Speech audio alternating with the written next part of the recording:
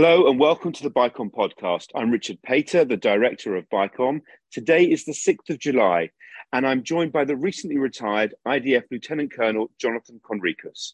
For background, Jonathan served in the IDF for 24 years in a variety of roles, including as an infantry commander, as a liaison to the UN, and his final post as the IDF's international spokesperson. Jonathan, welcome back to the podcast. Thank you for joining me today. Shalom, Richard, and thank you very much for having me. So perhaps we should start with kind of the obvious issues this week and the operation in Jenin that saw the largest IDF incursion into the West Bank for around 20 years. What was your overall assessment of the operation?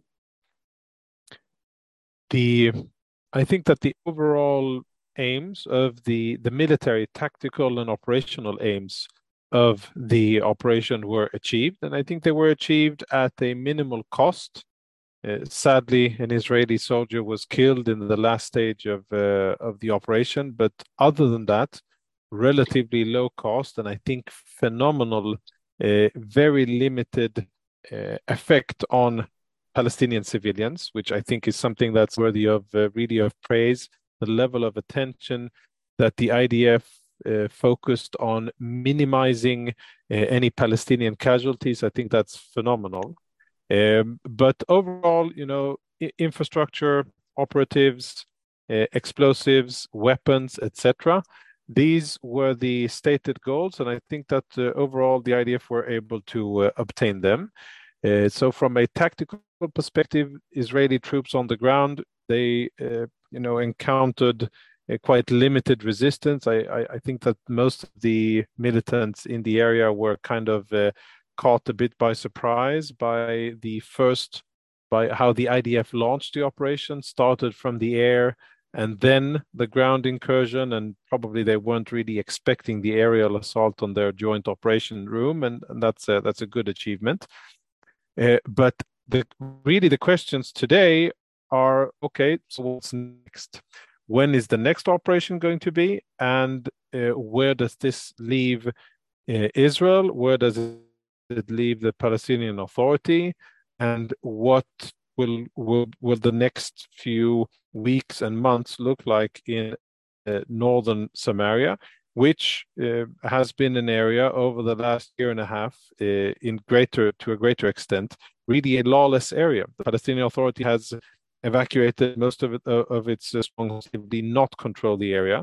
And the question really, I think the most important question will be, okay, will they return? If they return, in what capacity? What will Israel do in order to mitigate what appears to be almost unlimited flow of weapons into northern Samaria? Most of it, according to the information that I have, coming in through Jordan, smuggled across the Jordanian border, and perhaps some of it also via the legal crossings. So that will be a strategic issue that needs to be addressed, I think. Thank you. And you've raised 2 or 3 points that I would like to follow up on. Perhaps one of to start with a tactical aspect that you mentioned, that the operation began with the use of drones, which traditionally the IDF has been reluctant to deploy in the West Bank. Perhaps you could explain that traditional reluctance and why, and explain the reversal of why that was now seen as necessary. In my mind, the IDF understands. Of course, let's keep in context here that the IDF is overwhelmingly much more powerful, militarily speaking, than any of its enemies, whether it is Hamas or Islamic Jihad in Gaza, or any of the Palestinian terror organizations in Judea and Samaria. And the IDF, of course, understands that when it uses new and more powerful measures in order to combat terror organizations, that is also an escalatory measure. Air assets, whether it's fixed wing or rotary wing, or if it's drones, are, I think, perceived as an escalatory matter, an escalation of the deployment of force, and as such have not been used by the IDF. I think it's important to mention that the strike in which 3 Palestinian terrorists were killed about a few weeks ago close to Jenin was much more along the lines of preventing an imminent attack. And that's an important distinction to make, because I've heard commentators say that, oh no, Israel is going to start doing Gaza style or Lebanon style or Syria style targeted killings or assassinations in Judea and Samaria. That wasn't exactly what that operation was. It was more taking out three terrorists that were on their way to conducting a drive-by shooting attack.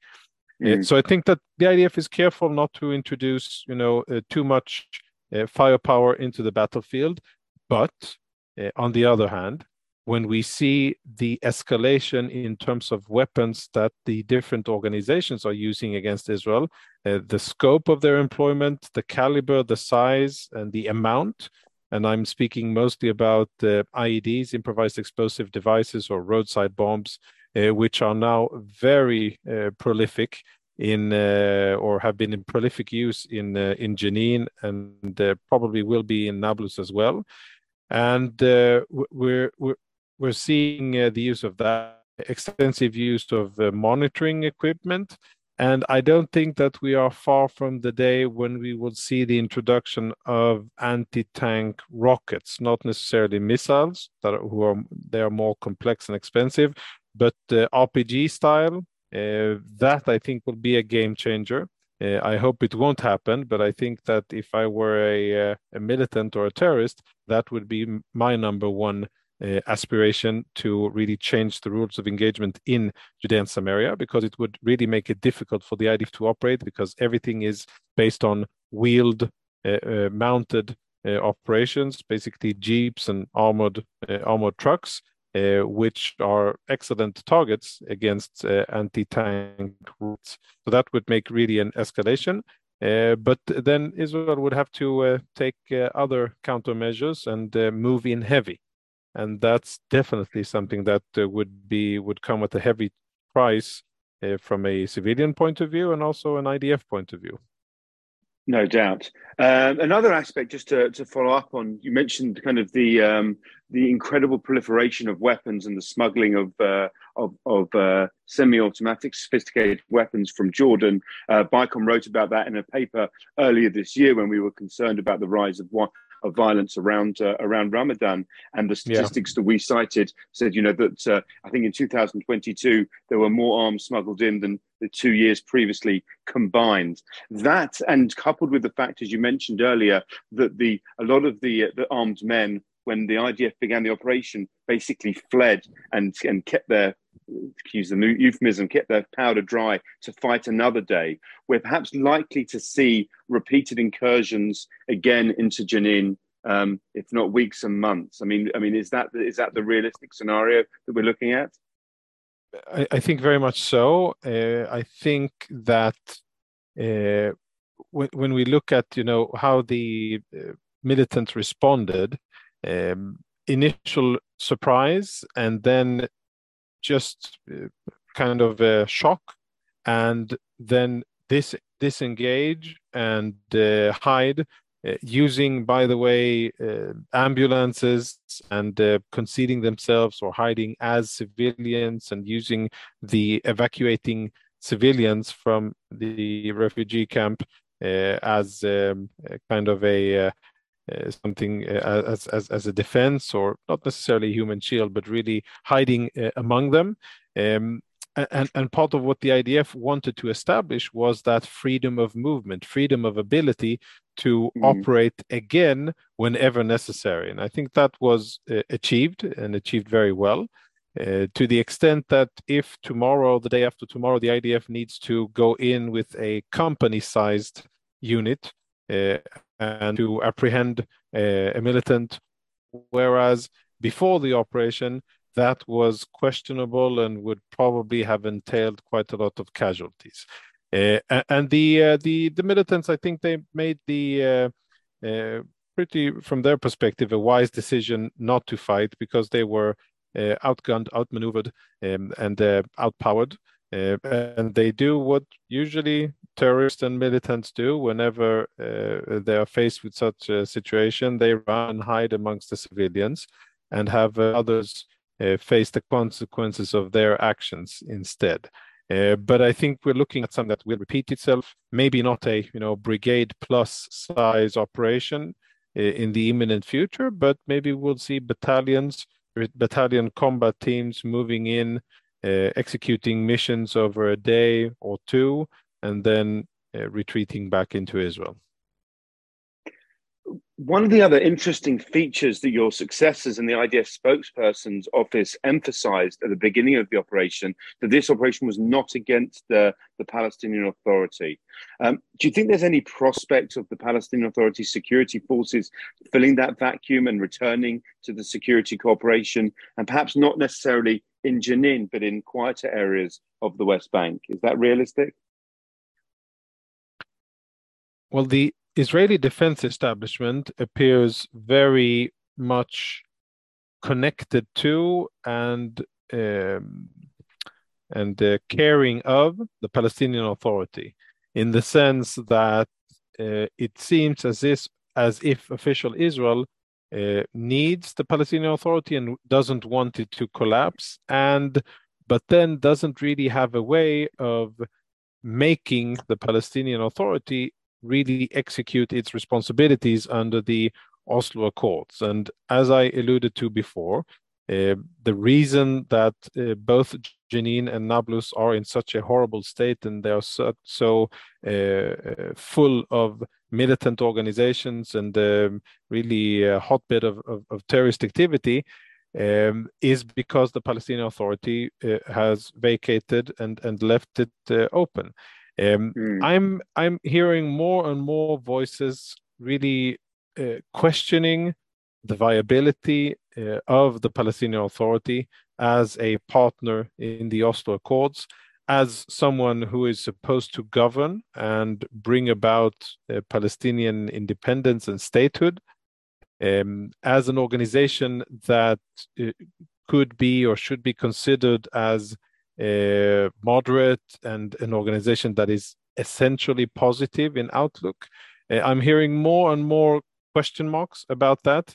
And, when you look at it, I can understand the defense establishment who look at it from a, peace and quiet perspective, whereas where there is security coordination, that is good for Israeli security needs. But on the strategic level, when I look at the Palestinian Authority, it seems as if that authority has made a strategic decision under Mahmoud Abbas to fight Israel by any means except for intifada and armed struggle with their defense or with their armed forces.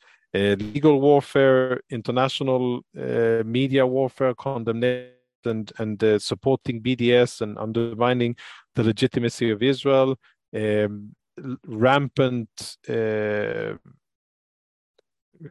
it's allegedly part of the education system, but we're talking really about incitement and about a lot of anti-Semitism and Israel hatred in their education system. Things that, on the bigger picture aren't what you're looking for when you're thinking about a partner that is supposed to have an interest in maintaining stability. So what I think is that we're nearing the time when both the defense establishment and official Israel, let's say Ministry of Foreign Affairs and the Prime Minister's office, will have to assess, is this really the Palestinian Authority? Is this really the best option of a partner that Israel can have in order to promote its own goals of security, safety for its civilians and sovereignty? And that's a question that I think first and foremost needs to be answered by the Palestinian Authority. And of course, there are many things happening. Mahmoud Abbas is, as he has been for quite a few years, probably nearing or getting closer to the end of his term. And then there will be interesting developments once he isn't at the helm. That may be the time to ask those questions and try to answer them from an Israeli perspective. Big questions that some of those we'll leave for another time. But just perhaps to reflect on one aspect, beyond the conflict in Jenin, the rest of the West Bank stayed relatively quiet. How would you explain that? Yes, that is, I think, a terrible failure for Hamas and the Islamic Jihad and the Iranians. Because, I mean, if we zoom out in terms of scope and also in terms of time, what uh, what I think happened after the Operation Guardian of the Walls in May 2021, the IDF dealt quite a heavy blow to Hamas. Hamas sustained significant casualties, both in terms of personnel, but more importantly, in terms of their production capabilities, their arsenal of rockets and other weapons. And at the end of it, they were kind of left with the understanding that, well, this was another round, more of the same, which ended like the other ones did, with a lot of damage in Gaza and Hamas having to answer questions by angry civilians in Gaza. Why did you bring this destruction upon us in Gaza? And I think that since then, Hamas has shifted, and they are investing really tremendous resources and efforts into incitement, mostly on social media, but also in mosques, focusing on the population in Judea and Samaria and in Eastern Jerusalem, trying to generate the kind of sentiment and uprising in the streets. Intifada would probably be what they were looking to achieve, and for things to spiral out of control and out of hand. Came closer to it in Ramadan, the last Ramadan, and the one before it, but this one, the last one was quite tense for a few days. But during this round of fighting, it failed miserably. Yes, there was one terror attack in Israel where a Palestinian from Hebron ran over Israeli pedestrians and tried to stab them and wounded 8 and was subsequently killed.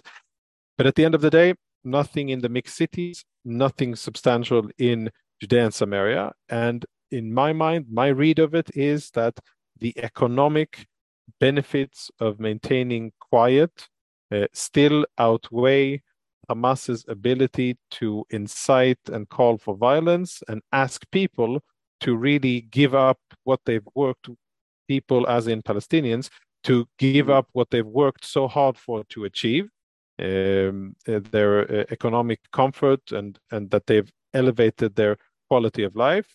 And so far, people are answering, voting with their feet, and saying that no, that we don't believe in the propaganda, and we don't believe in what you're offering us, and probably we don't believe that what you're offering is really good for my future.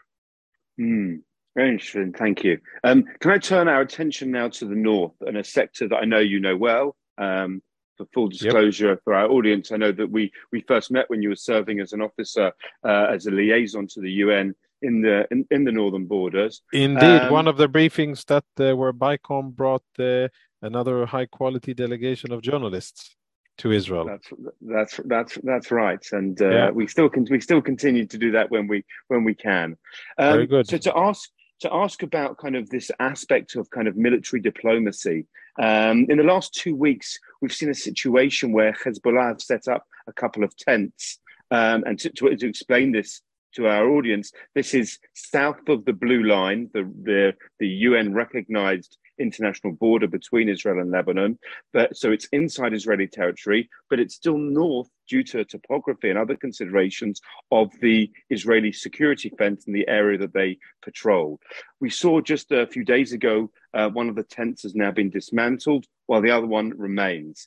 Just, I would say a couple of questions of this, but to start with, just drawing on your experience as a liaison to the UN, wonder if you could share some of the insider's perspective of what the process of security diplomacy looks like between the IDF and the other organizations there with interest in Lebanon.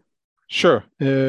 First, though, I'd emphasize that my experience with Lebanon was first and foremost, boots on the ground as a combat soldier in Givati, the days before Israel, when Israel was still in the security buffer zone and fighting Hezbollah on the ground before 2000. So that's my first perspective. The second perspective is the one of words and letters and statements, the diplomatic one. And for the time being, the latter, the diplomatic one, is what Israel is trying to use in order to make Hezbollah dismantle this little provocation that they've built across the blue line.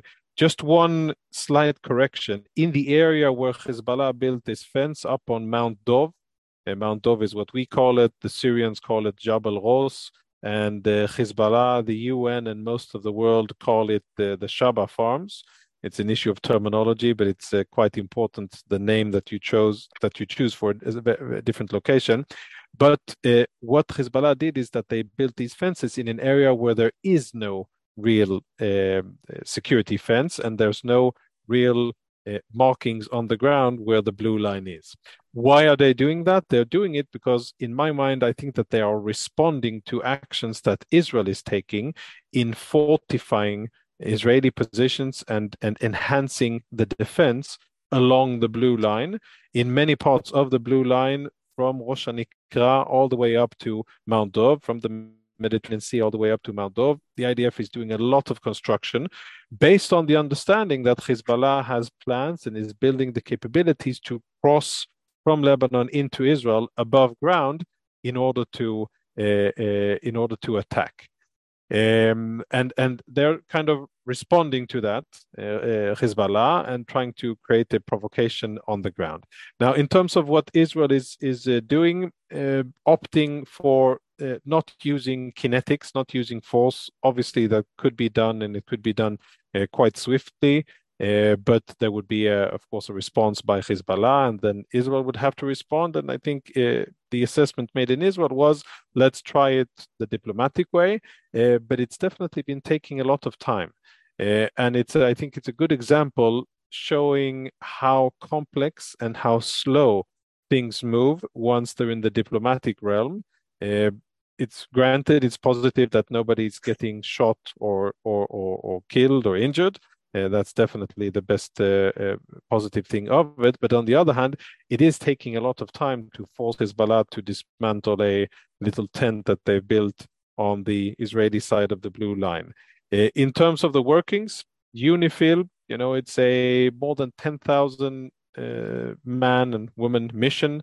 Has an annual budget of, I think, around 500 million US dollars. And the best, I think, contribution that UNIFIL brings to stability in southern Lebanon and Israel is the ability to liaise between the sides and to carry messages and try to be a mitigating factor, preventing misunderstandings, miscalculations, and escalation along the border. And that's it. It appears as that is what they're doing now. I hope that could be done faster. And I hope that UNIFIL reporting will really reflect reality on the ground, stating clearly who is transgressing, why they are transgressing, and again, perhaps giving diplomatic points or credits to Israel for choosing the diplomatic route and not the kinetic one. Indeed. I mean, do they have enough influence and from your experience serving in that role, or your current assessment as well of the role that the LAF, the Lebanese Armed Forces, play? Is they perceptively a reliable partner to be able to enforce Lebanese sovereignty and push back Hezbollah at all, or is that wildly naive? Yeah, in short, no. In short, I think not. Unfortunately, reality and numerous case studies along the years have really given us ample input to lay to rest any such naive thoughts that UNIFIL would actually implement Resolution 1701, that the area south of the Litani would be free of illegal weapons, i.e. Hezbollah weapons, and that the Lebanese armed forces would be the only other armed entity other than UNIFIL carrying weapons. These three things that I mentioned are the core of the 1701 UN Security Council resolution. They are not implemented, which is very unfortunate. It's unfortunate because Resolution 1701 and the beefed up UNIFIL that came into power after 2006 were really supposed to be kind of an insurance for the region to prevent a third Lebanon war,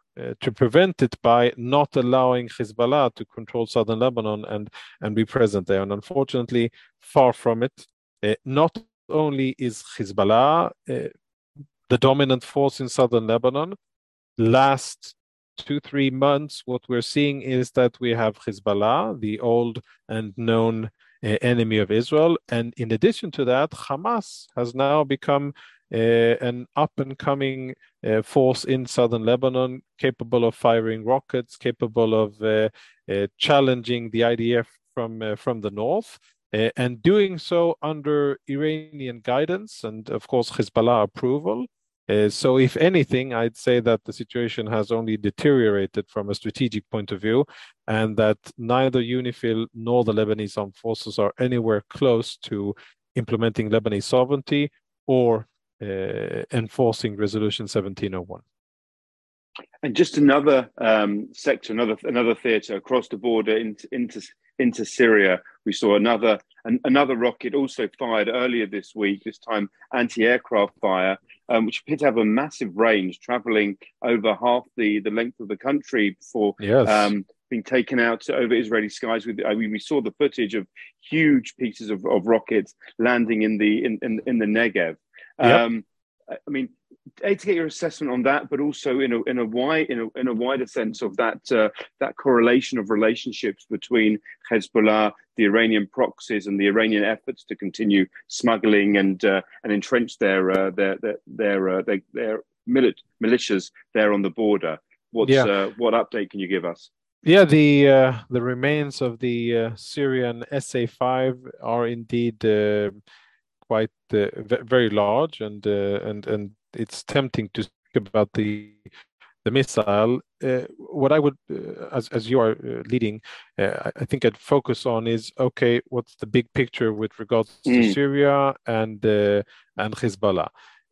In Syria, Iran is very committed, continues to be very committed to implementing its strategy of long-term change, as in population, influencing the population balance in Syria, importing Shiites into strategic areas in order to have ground bases and Iranian control in certain areas. We see neighborhoods in Damascus, we see villages on the Golan, all of a sudden with Shiite symbols and with Shiite-style prayers and with Shiite insignia that are totally foreign to Sunni-dominated Syria, but are part of the Iranian program of having this proxy in Syria. So on the demographic level, they're active. On the economic level, they are very active in Syria. Including with the drug trafficking that was just recently.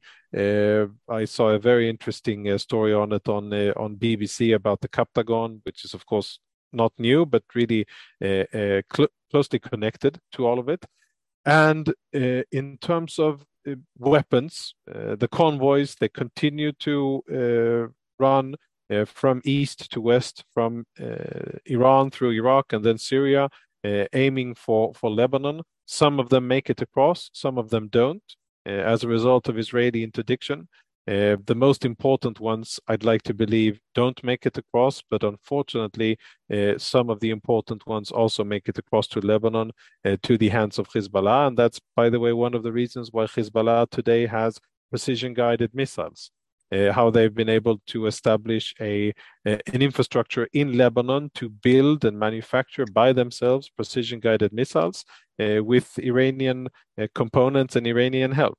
And what I think we're going to continue to see is continued Israeli efforts against Iranian strategy in Syria, a continued efforts by Hezbollah to establish itself on the Syrian Golan Heights, mostly in the north, and additional attempts by Iran to use Syria as a launchpad towards Israel. I don't think that they are going to stop their efforts. I think that they are very committed, and I think Syria is far too important, and that they've already invested so much time, resources, and money and blood, including Iranian blood, in order for them just to stop investing in it. So the situation in the north, I mean, it's different than in Judea and Samaria, but it is definitely very potent and there are many very powerful players at Israel's doorstep vying for position. And if anything, perhaps to summarize in terms of the developments in the north, I am concerned by the fact that, over many years, Hezbollah has been able to accumulate such a massive arsenal of rockets, short, medium, and long-range rockets in Lebanon, 130,000 of them, aimed at Israel, and now with these advanced precision-guided missile capabilities. In addition, Hamas has its proxy organizations in Lebanon, and all in all, with Iranian presence in Syria, Hezbollah and Hamas in Lebanon, and Hamas and the Islamic Jihad in Gaza, we're looking at a picture which, there's really a convergence and quite a lot of threats that are inching closer to our borders and have larger and more potent military capabilities to leverage against Israel. Gosh, there's nothing. I wish there was a more positive way to end it. But thank you for your realistic picture. And sadly, we'll be returning to these themes, I imagine, in the weeks ahead. But for today, Jonathan, thank you very much indeed. Thank you for having me, Richard. And as always, a pleasure. Thank you.